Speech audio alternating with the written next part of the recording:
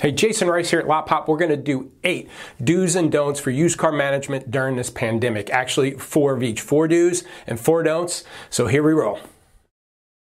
This is our first don't on used car management during this pandemic. And don't hold on or sit on your late model vehicles, 18s, 19s, 20s. These cars are going to get impacted very much in this market. New car incentives are going to be unheard of.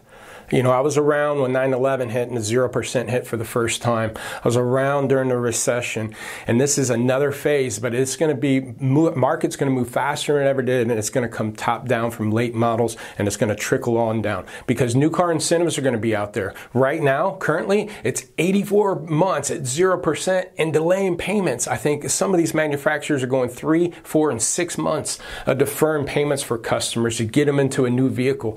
Guess what that's doing to your used 2020s, it's going to trickle down to your 19s and 18s. 17s are going to be borderline, but it's usually the 3-year-old car that are usually pretty good, but obviously it's just going to trickle on down through the effect. Then with these late models, I'd probably make sure CPO is available because these late models are the new cars.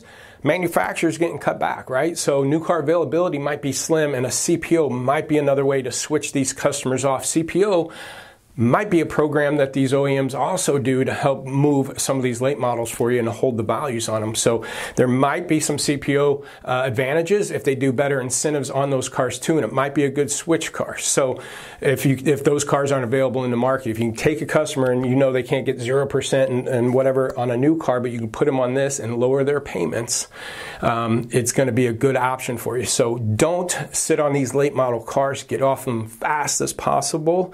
Price them right. Move them, take what you can, but again, use those vehicles too. These late model vehicles tend to, one, not pull people in from way out of different markets, so that's a benefit. You're probably going to sell local.